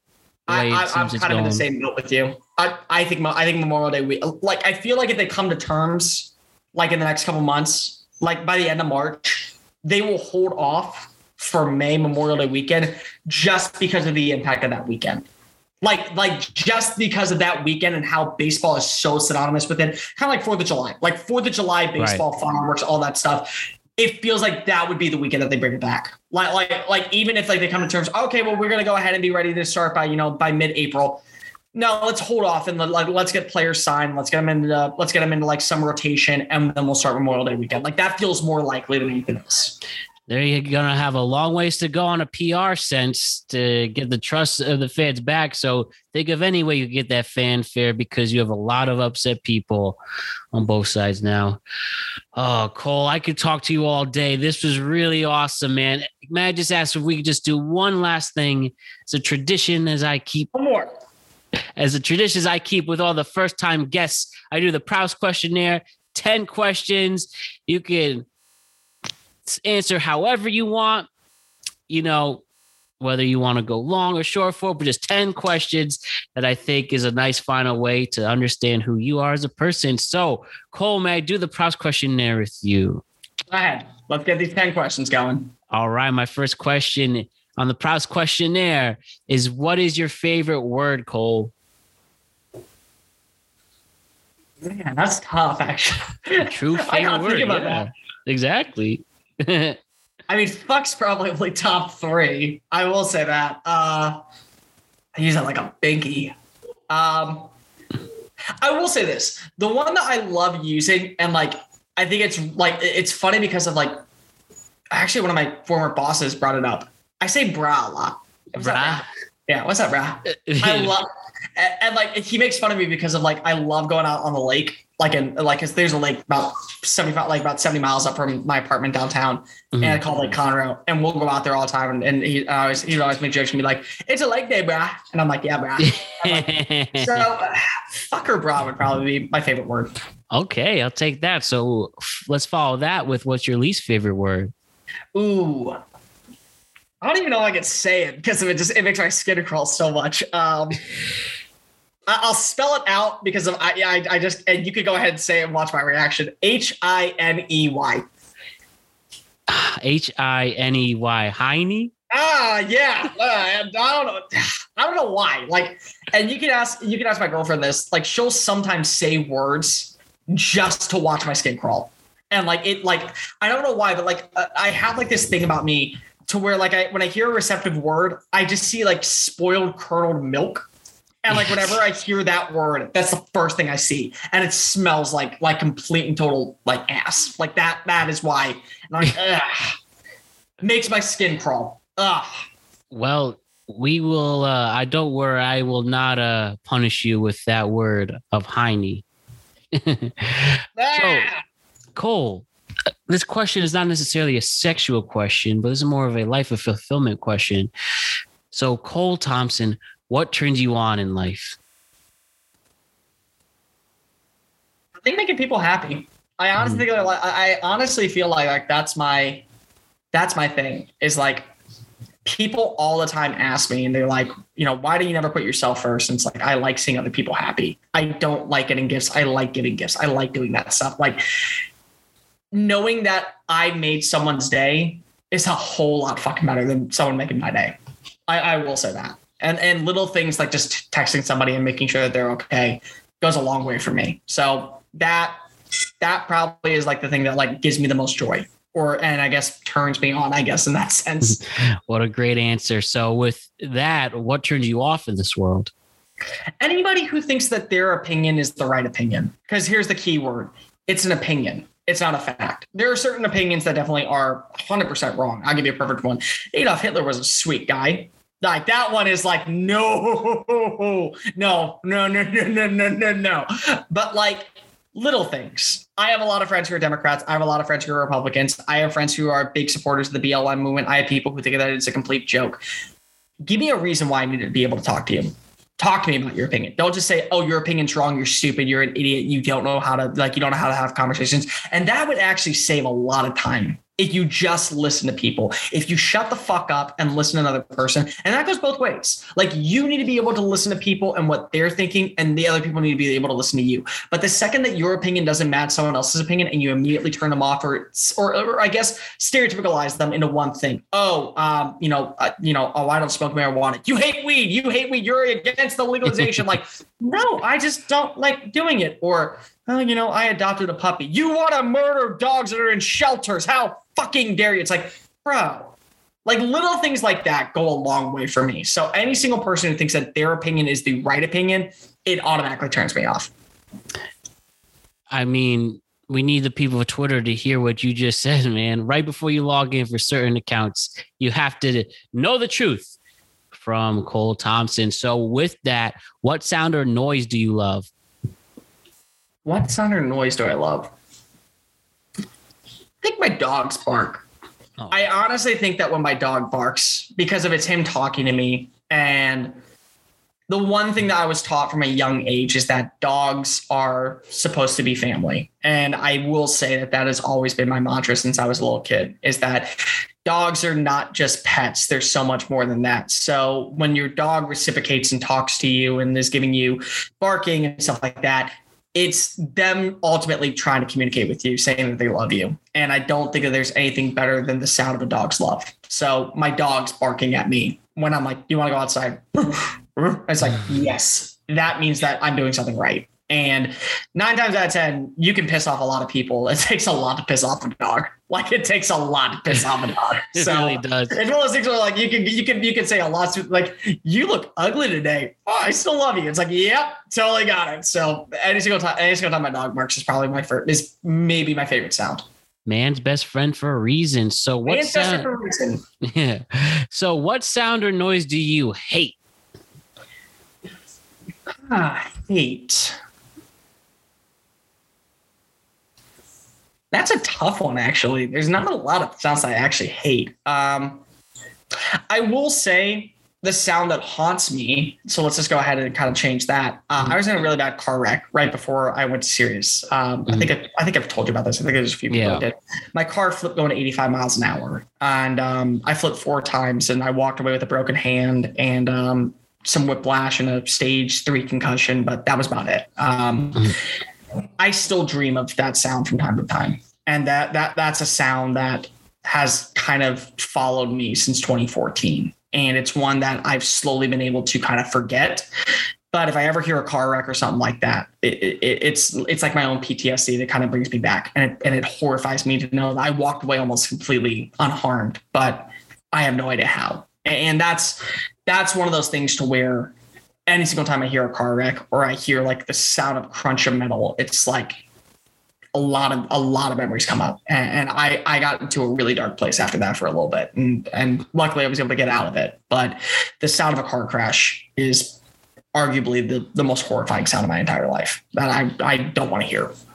Yeah, man, I'm really sorry you had to go through that. And we're glad that there's a reason why you're still here to tell that. But, we're always here for you, man. And glad you had that second chance. Oh, I love it. And again, I have a tattoo where it's the car wreck date and the pocket watch to where time could have stopped. And instead of it stopping, it continued. So you got to live everything like that. And that's something that I always love. For sure. So this will be a funny transition. What's your favorite curse word? Fuck. Hands down. I mean, I will slide fucking to little things. Honestly, I will. Like, I'll fucking find fucking ways to figure the fuck out how to fucking say the F word as much as fucking possible. Like, that's how much I fucking love it. Like, I will. And the second that I turned of age to where they're like, it's proper to say fuck, fuckity, fuck, fuck, fuck. Like, I was Eric Cartman, and I love it. Oh, your kids are gonna have a fun vocabulary of all types. I honestly just can't wait to get called into the school where they said your son or daughter or whatever your child goes by has said the F word in school. Well, of course they fucking did. I say it all the fucking time in front of them. What the fuck you want me to do? I think you should change your dialect for your kids. Why? That's the real fucking world.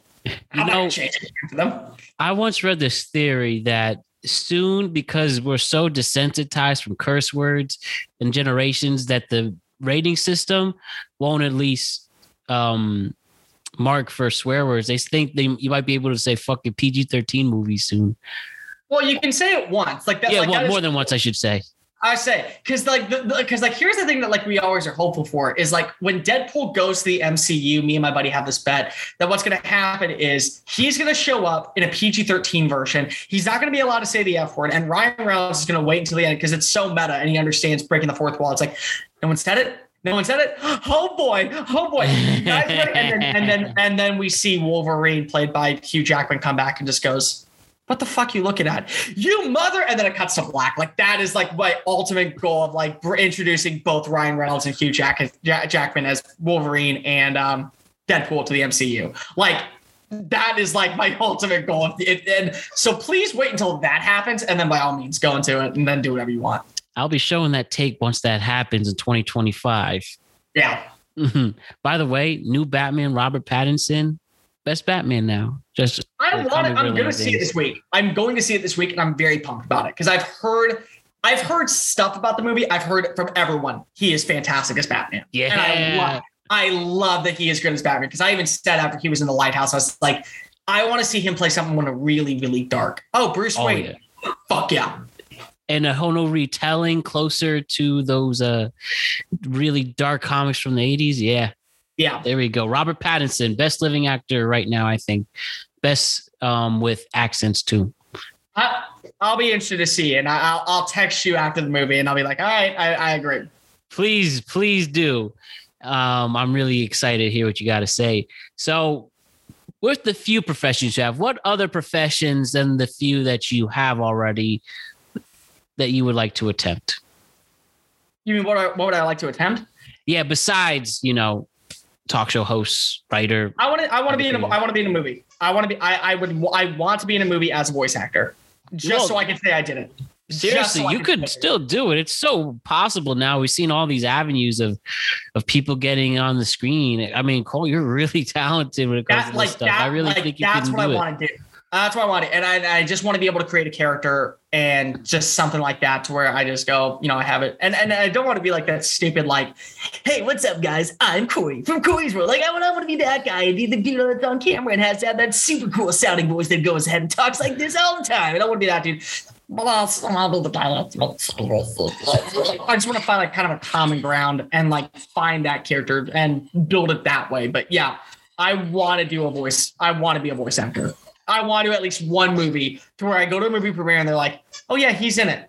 Oh yeah, he did it. Like Stephen Colbert before he went on to the Tonight Show, when he was still doing the Colbert Report, was like in 3 different movies as a voice actor. And I'm like, you motherfucker stole my goddamn idea. How dare you, Stephen Colbert? And now it's like, oh, I love you. But like, that's what I want to be able to do that. I just want to say that I did it once. You could be like Pat McAfee, who goes in the wrestling world and then is a talk show host. And why not be the next one, man? You have my support, and I see you creating a nice character that will get you lots of merch deals and residuals. And I'd like to see you pull it off, man. You got my support. I will say my dream of all time, if I could, if I could do one thing, and it will never happen because they have to release the rights. I would like to convince the Watterson family to finally make Calvin and Hobbes into a television show. Ooh. I would love to see Calvin and Hobbes done, but Watterson has made it impossible to register rights on doing anything Calvin and Hobbes.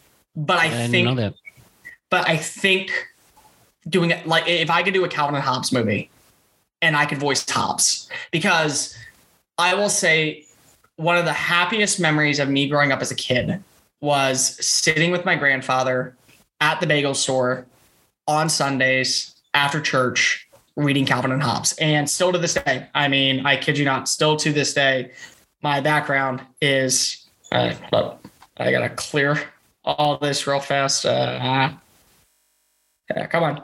Let's see.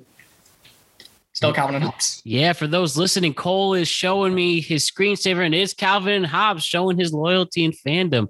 I've loved that comic since I was 7 years old, and I would love to see it come to life. And the reality is that when you look at some of the major properties like of comics that we grew up with, they're dying because there's no more print media. And I want to keep it alive for as long as possible. I love that the Peanuts kind of made a revival a few years ago. I want Calvin and Hobbes to stay alive because I want that for my kids, and I want that for my next kids' kids, and I want to start a new generation. And there's just so much there. And I hope that one day the Waterston family would be willing to offer it up to where someone could do it properly and do it justice. But I would love to see Calvin and Hobbes come to life. That would be the ultimate goal and ultimate dream, is to see that happen. Hey, so much revenue is thrown into these IPs now, man. And everybody has a price. That's all I'll say when it comes to that. And I hope that happens as well, man. I really do. So what profession would you not like to do? Anything to where I have to be behind a desk 9 to 5. Mm-hmm. I just get bored. I get so bored. And it's not that I'm so creative or something like that. It's just I get bored, like sitting still and answering phones and doing paperwork and whatnot. It's not for me. Anything I get to be creative in, I would do. I think that maybe like any type of pencil pushing job. I mean, and what's funny is like I didn't get the joke until I was an adult. But like Timmy Turner's dad, it was a pencil pusher, and like they made a joke that like he actually pushed pencils from one side to another. Like, what the hell? It's like, oh no, I totally get it. And like that was the cool part. Like as long as I don't have to do that for a living. If this one day ends and I don't get to do this for a living forever, as long as I'm still being creative, I'd be happy. But if I have to basically sit behind a desk and just punch down stuff, I'd go insane. I would gladly go insane. You'd be Super Saiyan Cole after that.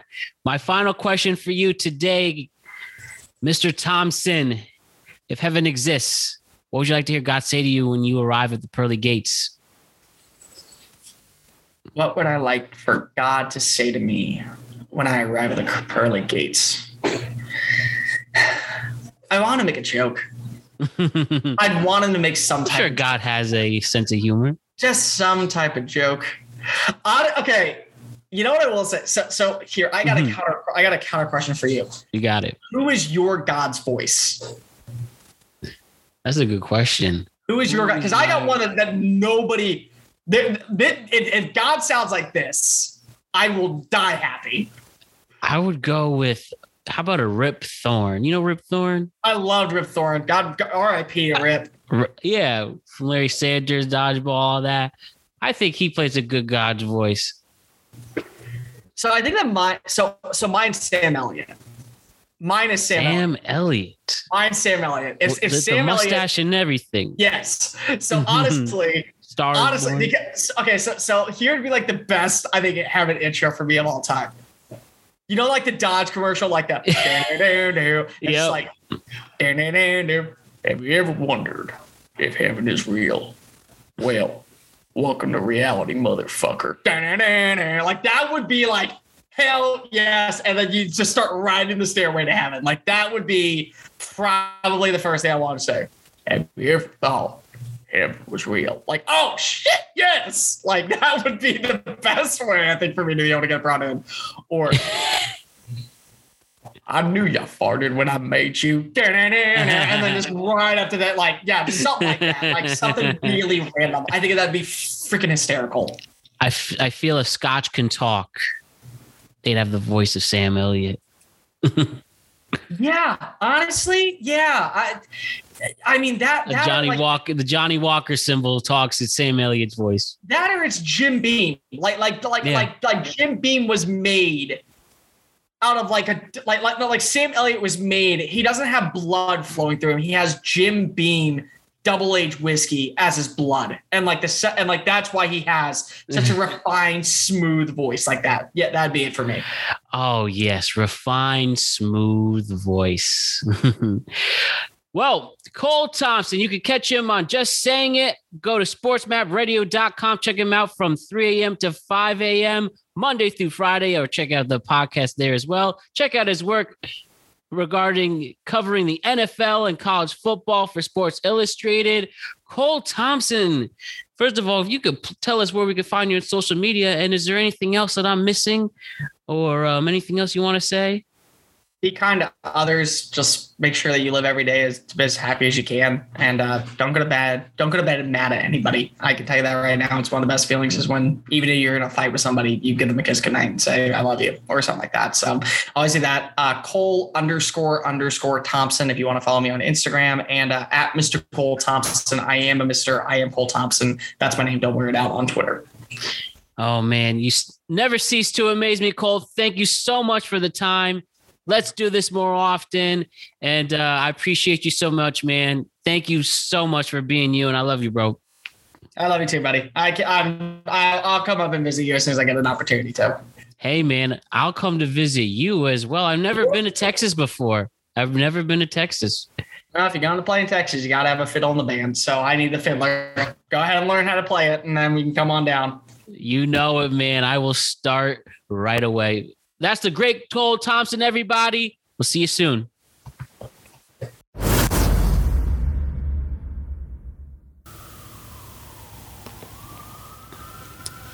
Cole Thompson giving us one of the best episodes of this show so far. Thank you for a wonderful appearance. Thank you for the inspiration, and just thank you for being such an awesome guest, man. I really appreciate you, Cole. Don't forget to like and subscribe to the Productive Conversations podcast on all podcasting platforms and YouTube. And don't forget to check out exclusive content regarding this show on productiveconversationspodcast.com. And don't forget to check us out in the world of social media. We're on Instagram at Productive Conversations Podcast. We're on Twitter at ProdConvoPod. We're on TikTok at Productive Conversations. So we're back in 2 days, March 9th, this Thursday, and we're going to have a guest. Assuming he doesn't cancel and flake or isn't able to do it. But let's just say my next guest was somebody that I really didn't like at one point. If you want me to be honest, I did not like my guest who's coming up. Yet, you know, time flies, and I'm sure that he wasn't exactly my biggest fan either. And we used to butt heads a lot in college. You know, time passes, people get older, people get more mature. And me and him connected on something about a week ago.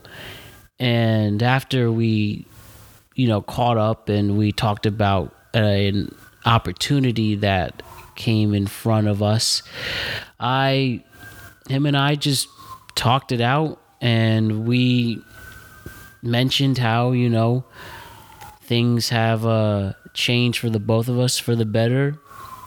And I think, and that's why I asked him, hey, would you want to come on the show?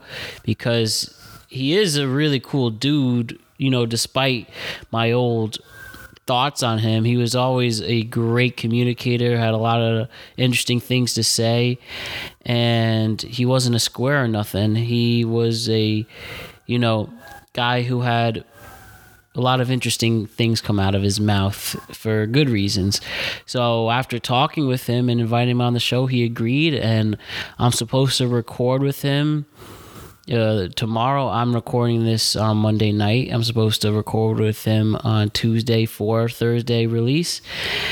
And no, I'm supposed to record with him on Wednesday for a Thursday release. And yeah, I'm really excited to catch up with him. You know, probably mention how, you know, two people who may have seen eye to eye on things can eventually come to terms and make a compromise. And hopefully we prove that right. And so I will wait until Thursday for you all to see what I'm exactly talking about. So with that, enjoy the rest of the middle part of your week. Continue to be phenomenal. Make us proud. If anyone knows any podcasting or production opportunities that they think I'd be a good fit in, let me know. Email me, mbrown3212@gmail.com.